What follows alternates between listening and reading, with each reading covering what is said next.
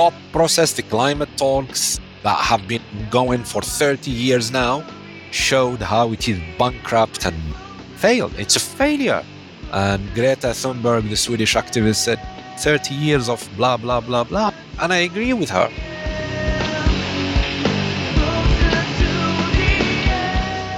They tell you carbon trading, net zero, nature-based solutions. And yeah, it's bullshit. If it worked, the carbon emission should go down. They didn't. So it doesn't work.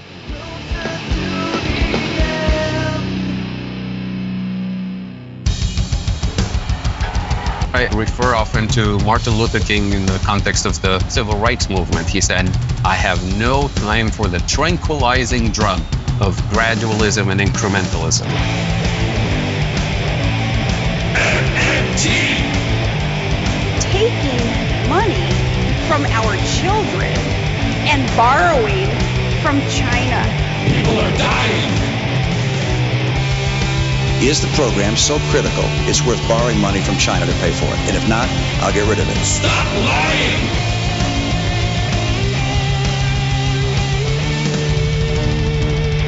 I want the truth!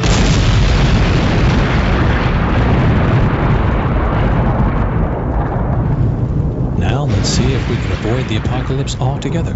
Here's another episode of Macro and Cheese with your host, Steve Grumbine. All right, this is Steve with Macro and Cheese. Last week, you heard the first half of my interview with Hamza Hamouchene, talking about his new book, Dismantling Green Colonialism, Energy, and Climate Justice in the Arab Region. Because the interview was longer than our usual episodes, we decided to bring it to you in two parts. And I just want to point out that many podcasts divide their episodes, but they put the second half behind a paywall. We don't do that at Macro and Cheese, but we really rely on your support. To help us, please go to patreon.com/realprogressives. Here is part 2, the continuation of Dismantling Green Colonialism with Hamza Hamouchene. I want to add some context to this because when we talk about the global north and power and empire, the United States is at the top in terms of pulling the strings through the IMF. It has veto power through all these different extra governmental agencies and groups that impose so much pain on the rest of the world. That is the long arm of U.S. imperialism. And every time I hear someone outside of the U.S. talking about this, I feel remiss to say that the U.S. does it to its own citizens as well. In Seattle, in San Francisco, we have the most extreme inequality. We have parking lots that have been set up for people that are making professional white-collar class salaries that have to live out of their cars. We have schools that are underfunded, and we blame the people in those communities for their lack of production in scholastic activities. We give them horrible, non-nutritious food, and we wonder why the children act out. We release them into a society that we have purposely made so brutal and absolutely impossible to survive. You've got a felony, you can no longer get a job. You have bad credit, you can no longer get a house. And this is imposed on its own citizens. This is capitalism at home in the U.S. Now, when you say, Mr. U.S., why don't you care about the North African communities you're destroying? Why don't you care about these impoverished nations that are being crushed by your neo-colonial aspirations? Why don't you care about us? And you look at how they treat their own, and you have to wonder, do you really think, without a revolution of some variety, that these people in power that have all the capital and have all the ability to use the military to destroy whatever stands in their way, do you really think they're going to hear us without a credible threat? And I say this because democratic institutions are laughable. In the United States, the Democratic Party fought in court in Florida that the Democratic Party has no responsibility whatsoever to even run a primary, much less honor the results of one. And so we mustn't delude ourselves. We've got to open our eyes and see the impact of our selective silence for the good guys of Party A or Party B, when in reality you have no access to them to begin with. They are doing unspeakable damage around the world. So how, in that framework, can we ever expect the U.S. to act on any of these things without a countervailing force? I'm hoping at some level that the BRICS Plus provides that, but I know what a military that has 900 bases around the world means. I understand what we've done every time there's been pushback in the Arab world. I know what's happened in South America. I know what's happened in Africa. Ultimately, we've got to really speak truth to power. We've got to understand that we're not going to vote our way out of this, that there is a serious crisis occurring. Fadl spoke about climate migrants and climate refugees and people having to survive and leaving their homes. And you've got, once again, Joe Biden pushing to build a wall, blocking off Mexico. This is what Trump pushed. And now Biden is doing the same thing. You said specifically, this book is written for activists to do something with, not just to read and kick their feet up and enjoy it. It's a good book. You'll enjoy reading it. But this is very serious reading. Green colonialism, aka riding on green capitalism and extractivism, isn't going away on its own. Power gives nothing without a credible threat. What are your thoughts? Very good reflection, Steve. I think there is a lot of things to unpack in what you said, and I'll attempt to share some reflections about a way out of this multidimensional crisis of civilizations that we are going through. But I think we need to say something at the outset.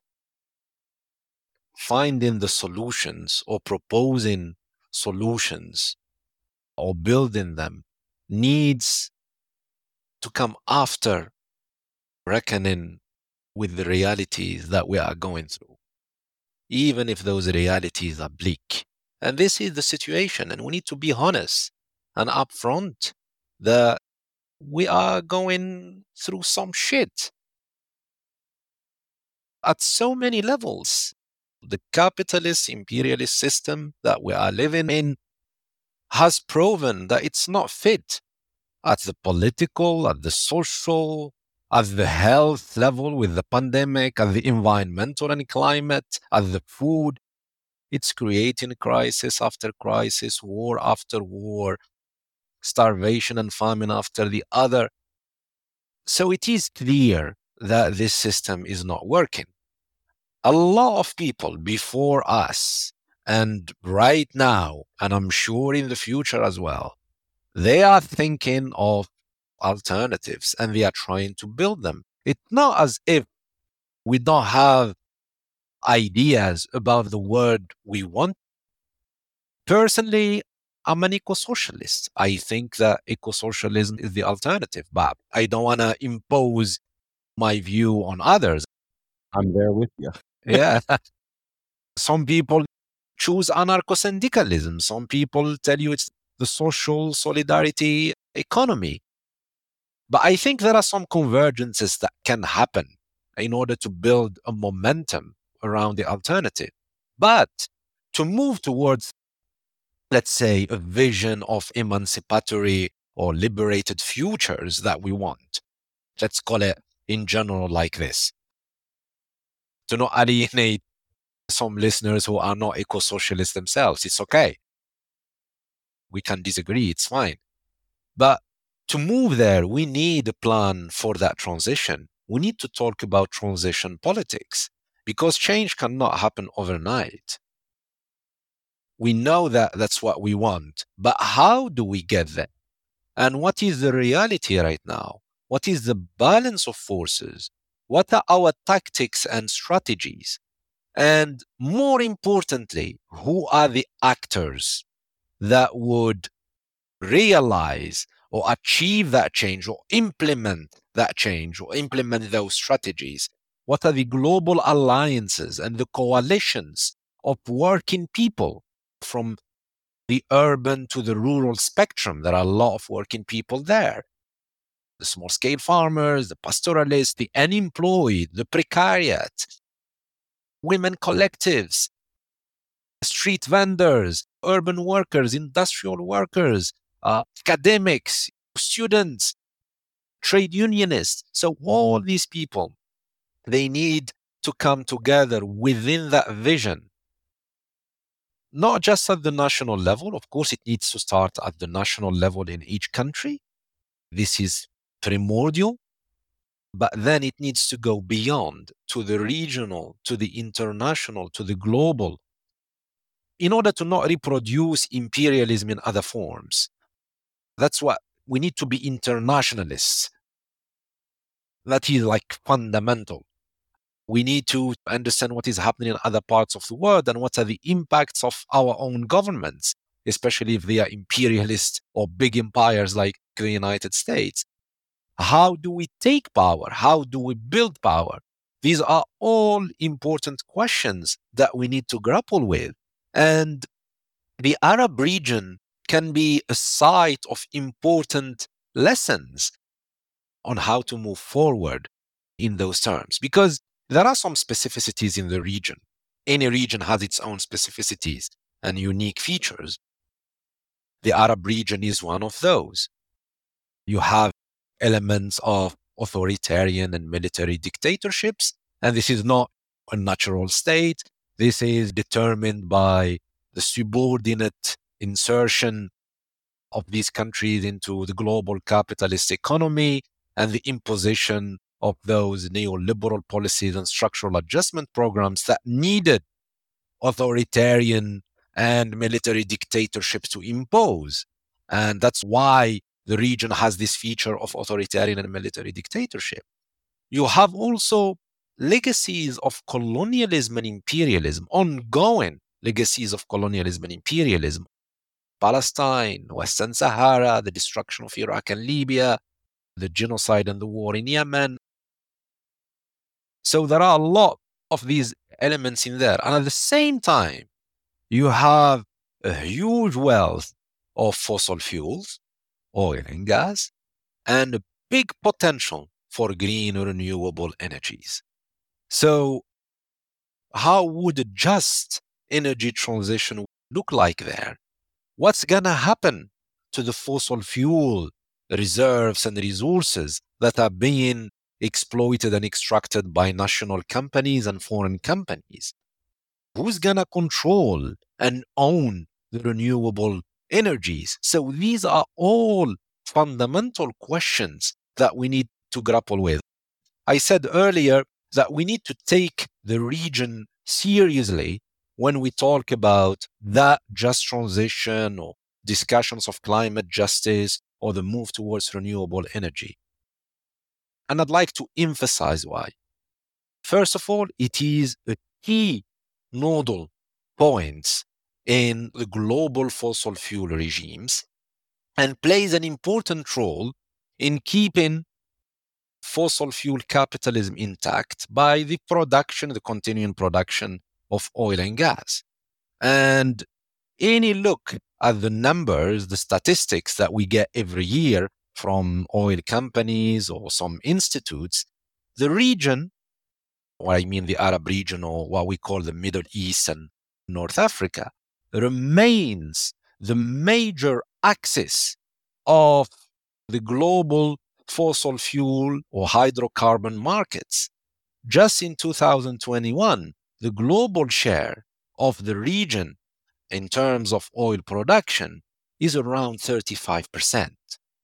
And if we look just a little bit back to the history, those resources have been at the heart, or let's say at the center of that shift, that global shift from coal to oil and gas. That was in the mid-20th century with the dominance of the United States in Saudi Arabia and Britain as well.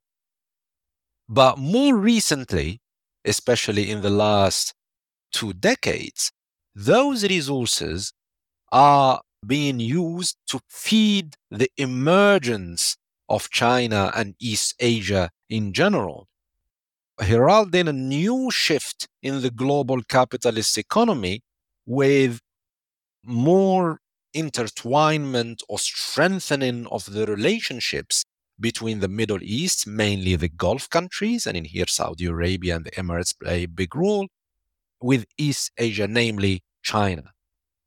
So any discussions around the climate crisis and the move away from fossil fuels need to grapple with this fact and the key position of the region in those discussions. So we cannot ignore the region at all. It is at the heart of those discussions. And Gulf countries are going to be indisputable protagonists in those discussions.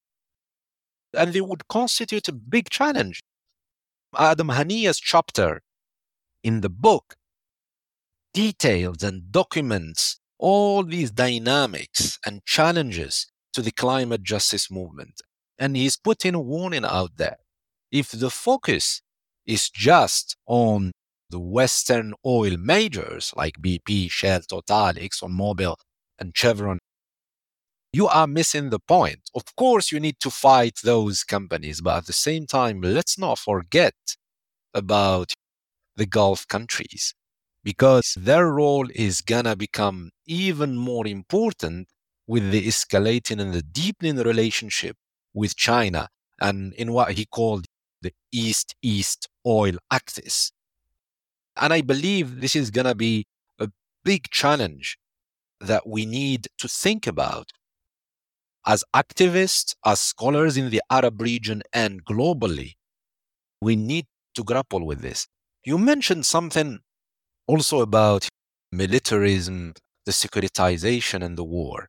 So the book tries to avoid framing the issues using the security lens. We would like to frame them from a justice point of view, from a just transition framework, talking about popular sovereignty, about decolonizing, dismantling those colonial relations, challenging imperialism and accumulation by dispossession. That's how we want to frame the issues.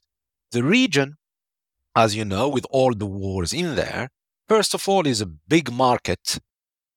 I think it's the single biggest export market of weaponry and military hardware in the world.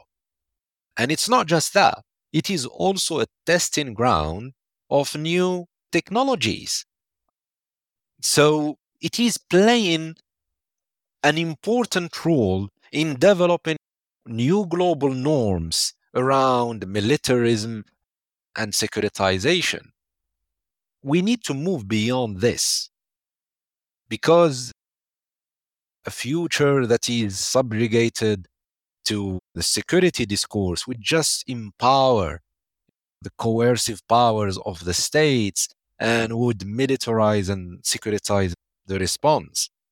So, of course, the world is changing right now. And that's why in the book we say, let's not treat the region as an undifferentiated whole. Are all Arab countries are oppressed? All the communities are oppressed? Because it masks unevenness and an inherent unevenness and deep inequalities in the region. For me, at least personally, I see the Gulf countries as a semi-periphery. They're not exploited as the others. In the contrary, I see them as sub-imperialist forces. Not only they are hugely much more wealthier than their neighbors, significantly much more, but also they participate in the capture and grabbing of the surplus value at the regional level. The Gulf capital is present in most countries in the region and dominates a lot of sectors, from constructions to logistics to telecommunication, finance, agribusiness, and so forth. And in here, I'll touch on the BRICS. The BRICS, let's say it like in a brief way. The BRICS is just a reflection of the shifting dynamics of the world that we live in. Clearly, there is a waning, or let's say declining power of the conventional centers of empire, which is people of the global north, and the emergence of new, let's say, hubs or centers of growth and accumulation. And in here we can talk about China and some of the BRICS countries, but mainly I would say Brazil and India. But is it offering an alternative? Personally, at least let's say right now and in the short term, I don't think so. I think it's maintaining the same capitalistic relationships. It wants a part of the cake. But that challenge of the global imperialist center can create opportunities for other countries in the world. And in here we can see the third world, even if it is a different era and a different vision, but it offered some room for maneuver for some countries to benefit of those shifting power dynamics, to play both sides. I don't know where the BRICS are going because right now, as it stands, it's not a coherent project. It's full of contradictions. You put in Saudi Arabia and Emirates, the same side of Brazil and China. I'm not sure. I see your point.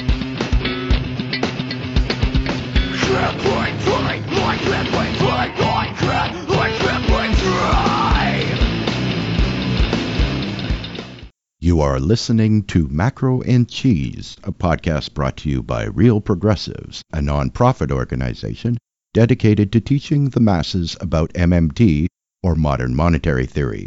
Please help our efforts and become a monthly donor at PayPal or Patreon. Like and follow our pages on Facebook and YouTube, and follow us on TikTok, Twitter, Twitch, Rockfin, and Instagram.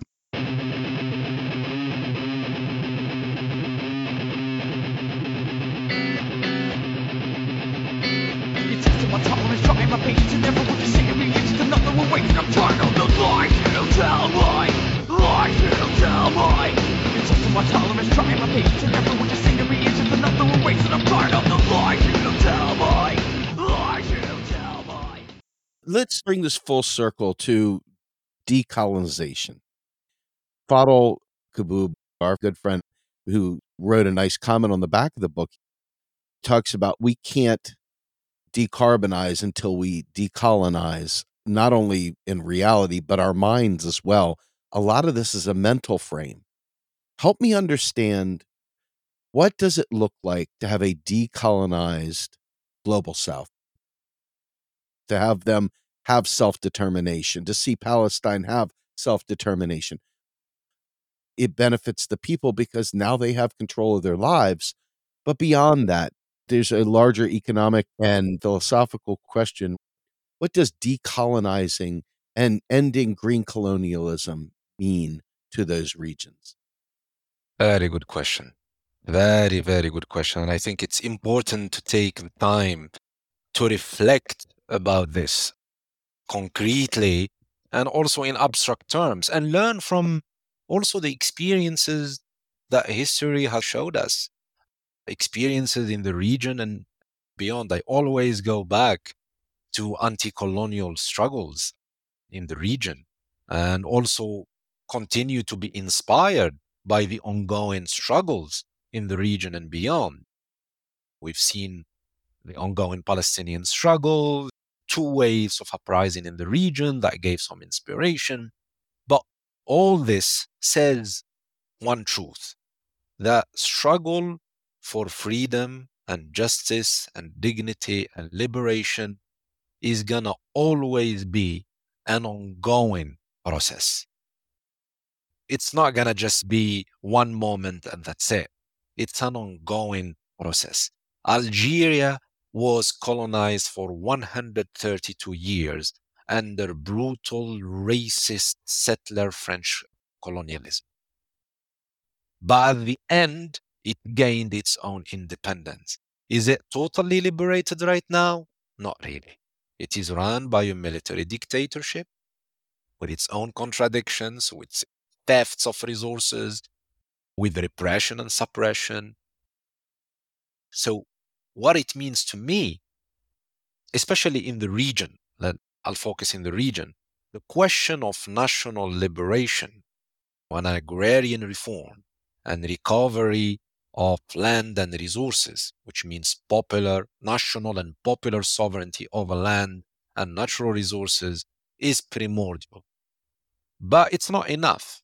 National liberation on its own, as my mentor Frantz Fanon has said, national consciousness is important to fight the colonizers, but that's not enough. That national consciousness needs to develop into a social consciousness, which brings here the question of class.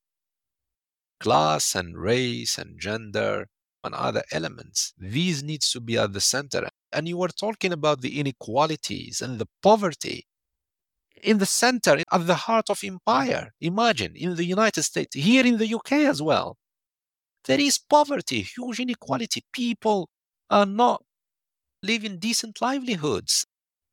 Some people have 1 meal a day.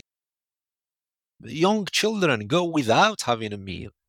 In the UK, one of the most advanced countries. So that's why those struggles that we are fighting for, they need to converge. We need to fight for equality and justice everywhere, democratize at the same time. And this is going to be really challenging. And we've seen it. We've seen it through the experiences of the Algerian liberation struggle, of the Palestinian struggle. The Palestinians have been going for more than 75 years, 8 decades, fighting to have a land. But I hope that they would come, and I'm sure it will. I don't know if it's going to be in my lifetime, but it will come. But it's not going to be enough. The same thing for Western Sahara, because you need to fight for a system without class oppression, without gender oppression, without racist oppression. And this is going to be an ongoing process. For me, in concrete terms, the things that can be done, and there are a lot of examples that the Arab region could be learning from, is what is happening right now in terms of ownership and control of what we call critical raw materials. The critical raw materials that are needed for the transition to build electrical batteries, to build the wind turbines, the solar panels, and so forth, like lithium, nickel, cobalt, graphite, copper. So all these elements are needed in there. So some countries like Zambia, like Indonesia, Chile are trying, some of them have banned the export of those materials in the raw form. They're saying, okay, so there is a global need for these critical raw materials, especially that the global north and China needs them. Why would I continue exporting low value, cheap raw materials? Processing and industrializations need to happen in my country. And I would support this, because that's how you move up the value chain. That's how you start challenging imperialism. That's how you delink from the imperialist capitalist system, by challenging those logics imposed on you. They're telling you, no, you need to specialize in producing those products, and I'll process them and industrialize and have the technology. No, some of those countries are challenging this rationale. They say, no, we need industrialization in order to create real jobs, and hopefully those extractive industries, at least it will be regulated to minimize the environmental damage. That is important to include this in our discussions. But I feel this is what needs to be done. But what we are seeing right now in Morocco, in Tunisia, is that just export-oriented projects using the land, the water, the resources, the cheap labor, well, let's say not just cheap, the cheapened and then disciplined labor, in order to export that cheap energy, while monopolizing and dominating the technologies and the value chains. And I can go on and go on. Namibia, for example. Namibia signed a big deal with the ex-colonial power, Germany. That's why we need to continue talking about colonialism. And I'll tell you why. So you look at the deal, and it's a big green hydrogen project. So they're going to build big solar plants and wind farms, as I explained before, to produce green hydrogen for export. And I think most of it would go to Germany. The project is controlled by German and British companies. And what it says, Namibian government is only entitled to 24% of the share, just 24%. And it needs to buy it. Like it needs to put money to buy that 24% share. And actually, the Namibian government is contracting loans in order to finance that 24%, or maybe less. It's going to be less. That's one. Second, Namibia, 50% of the population does not have electricity. Wow. 50% of the population does not have electricity. And it gets most of its electricity from South Africa. So it imports its electricity. So let's just go back to the process of how green hydrogen is being produced. So they're going to build solar plants and wind farms. They're going to produce green electricity. But instead of using that green electricity to provide their own populations, to give them decent, cheap, affordable green electricity, to achieve some kind of self-sufficiency in the electricity and energy production, what they want to do with this project is use it to produce green hydrogen for export. Does that make sense to you, Steve? Not at all. We spoke to Ndongo Sambasila recently, who talked about how these arrangements are set up to send the raw materials to be produced. Then they have to buy back their own stuff, and all the extraction of the profits, the surplus value, goes to the corporations outside of the country. Yeah. That none of the benefit is kept locally.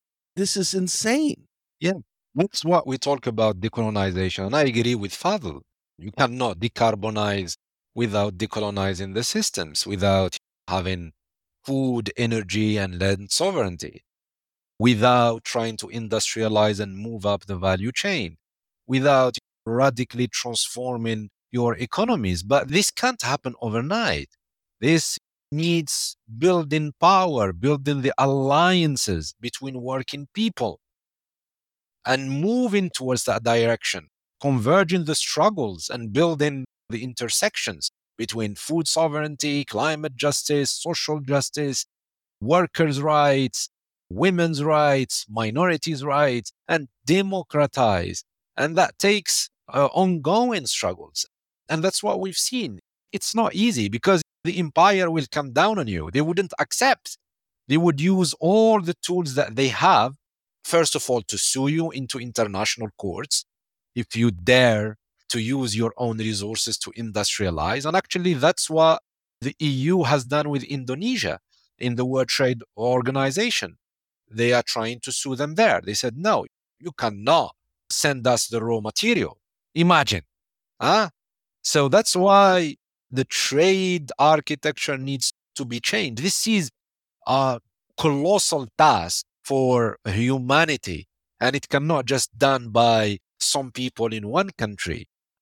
It should be done by people in the US, by people in Algeria, people in India, people who embrace the vision of emancipatory futures, of eco-socialism, of just transition, of global justice. I think it's going to be a long-term process. I believe it is needed because right now we are going into the abyss with the escalating climate crisis. And we are seeing how the forces of empire do not give a shit about people. They are launching war after war. war in Ukraine, war in Palestine. They are abetting and supporting populist, fascist, and genocidal regimes everywhere. They are continuing the same patterns of dispossession and plunder and calling them green capitalism and sustainable development. And that's what the book is trying to challenge and to say, look, guys, this is happening in the Arab region, and it's also happening in some other parts of the world. You need to take stock of that. So those dynamics are not reproduced in your areas. And they can happen in the north or in the south. It can happen in the US, in the land of indigenous communities, or in the areas where black and brown and white working people live. That's what tends to do. That's why the just transition need to be a class issue. It is a gender issue. It is a race issue. It is a decolonial issue.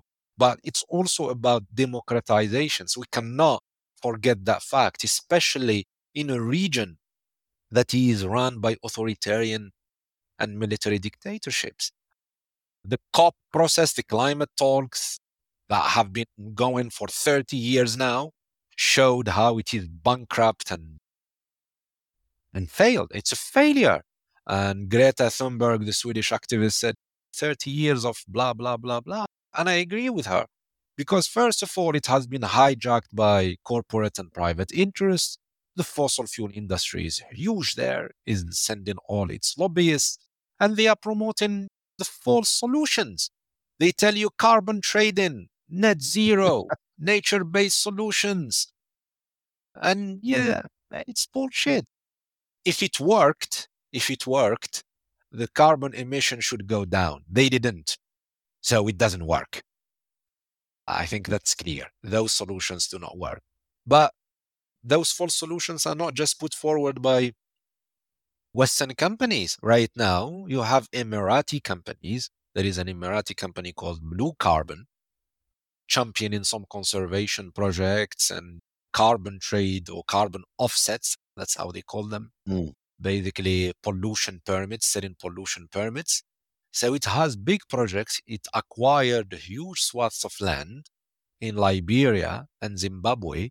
20% of the surface of Zimbabwe, 10% of the surface of Liberia. And they tell you we're going to conserve those forests and we're going to displace indigenous communities and they're going to sell and make money. We need to challenge this.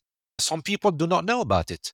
So this is the job of scholars and activists to connect the dots, to say this needs to be challenged. We need to build power against these things, against these false solutions. We need to diversify our tactics and strategy. Some people would continue to go into the COP and make noise. Some people try to organize outside.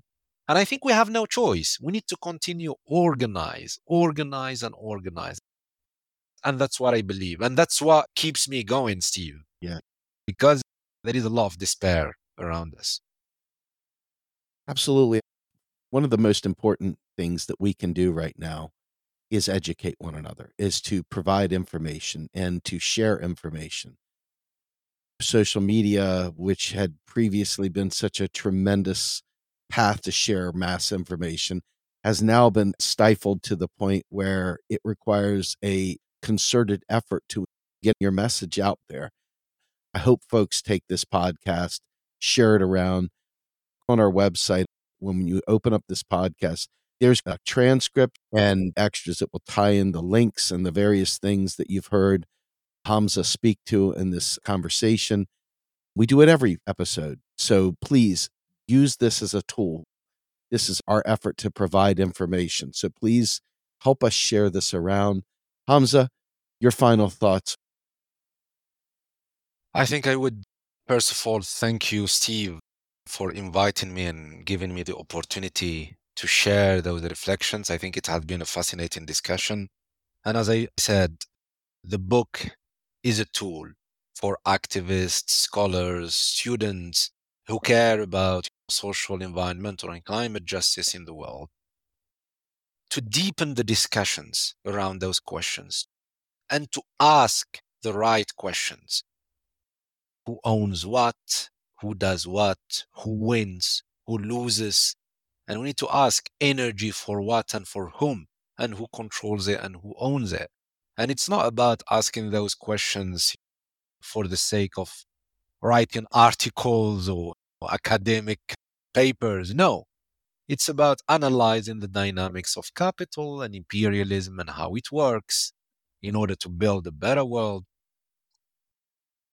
uncover its deceptions under the guise of the green economy and the sustainable development paradigm, and challenge those neoliberal and neocolonial agendas, and try to build the alliances.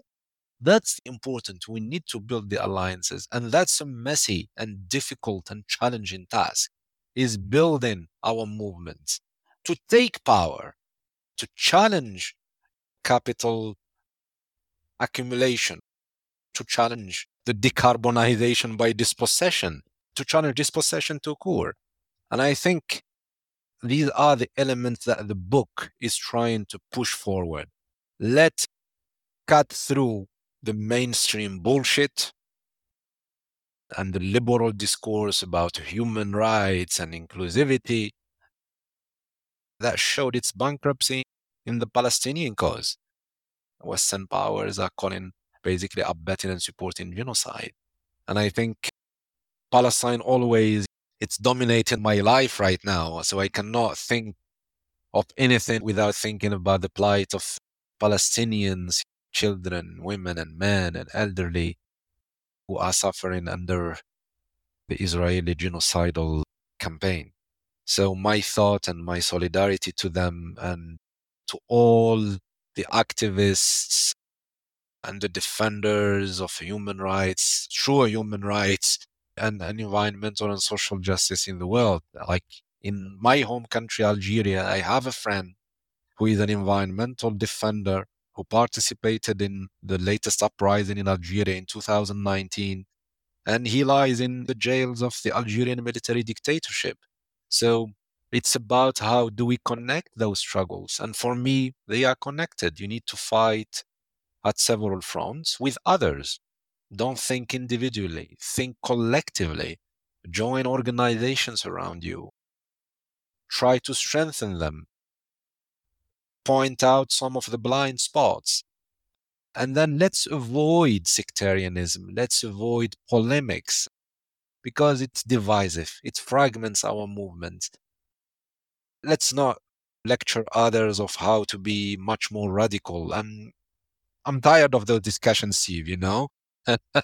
But for now, you can purchase the book at Pluto's website. It's on a 30% discount using the code GREEN30.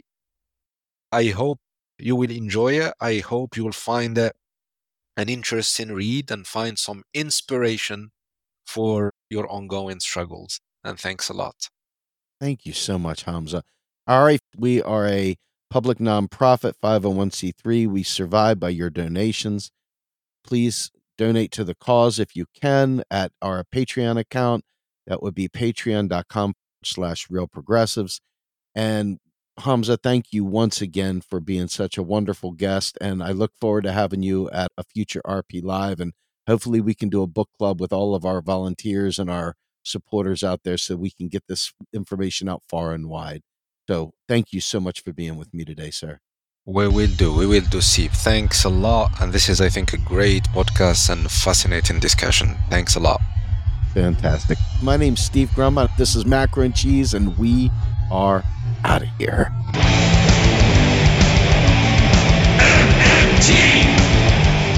Macro and Cheese is produced by Andy Kennedy. Descriptive writing by Virginia Cox and promotional artwork by Andy Kennedy. Macro and Cheese is publicly funded by our Real Progressive Patreon account. If you would like to donate to Macro and Cheese, please visit patreon.com/realprogressives. I want the truth.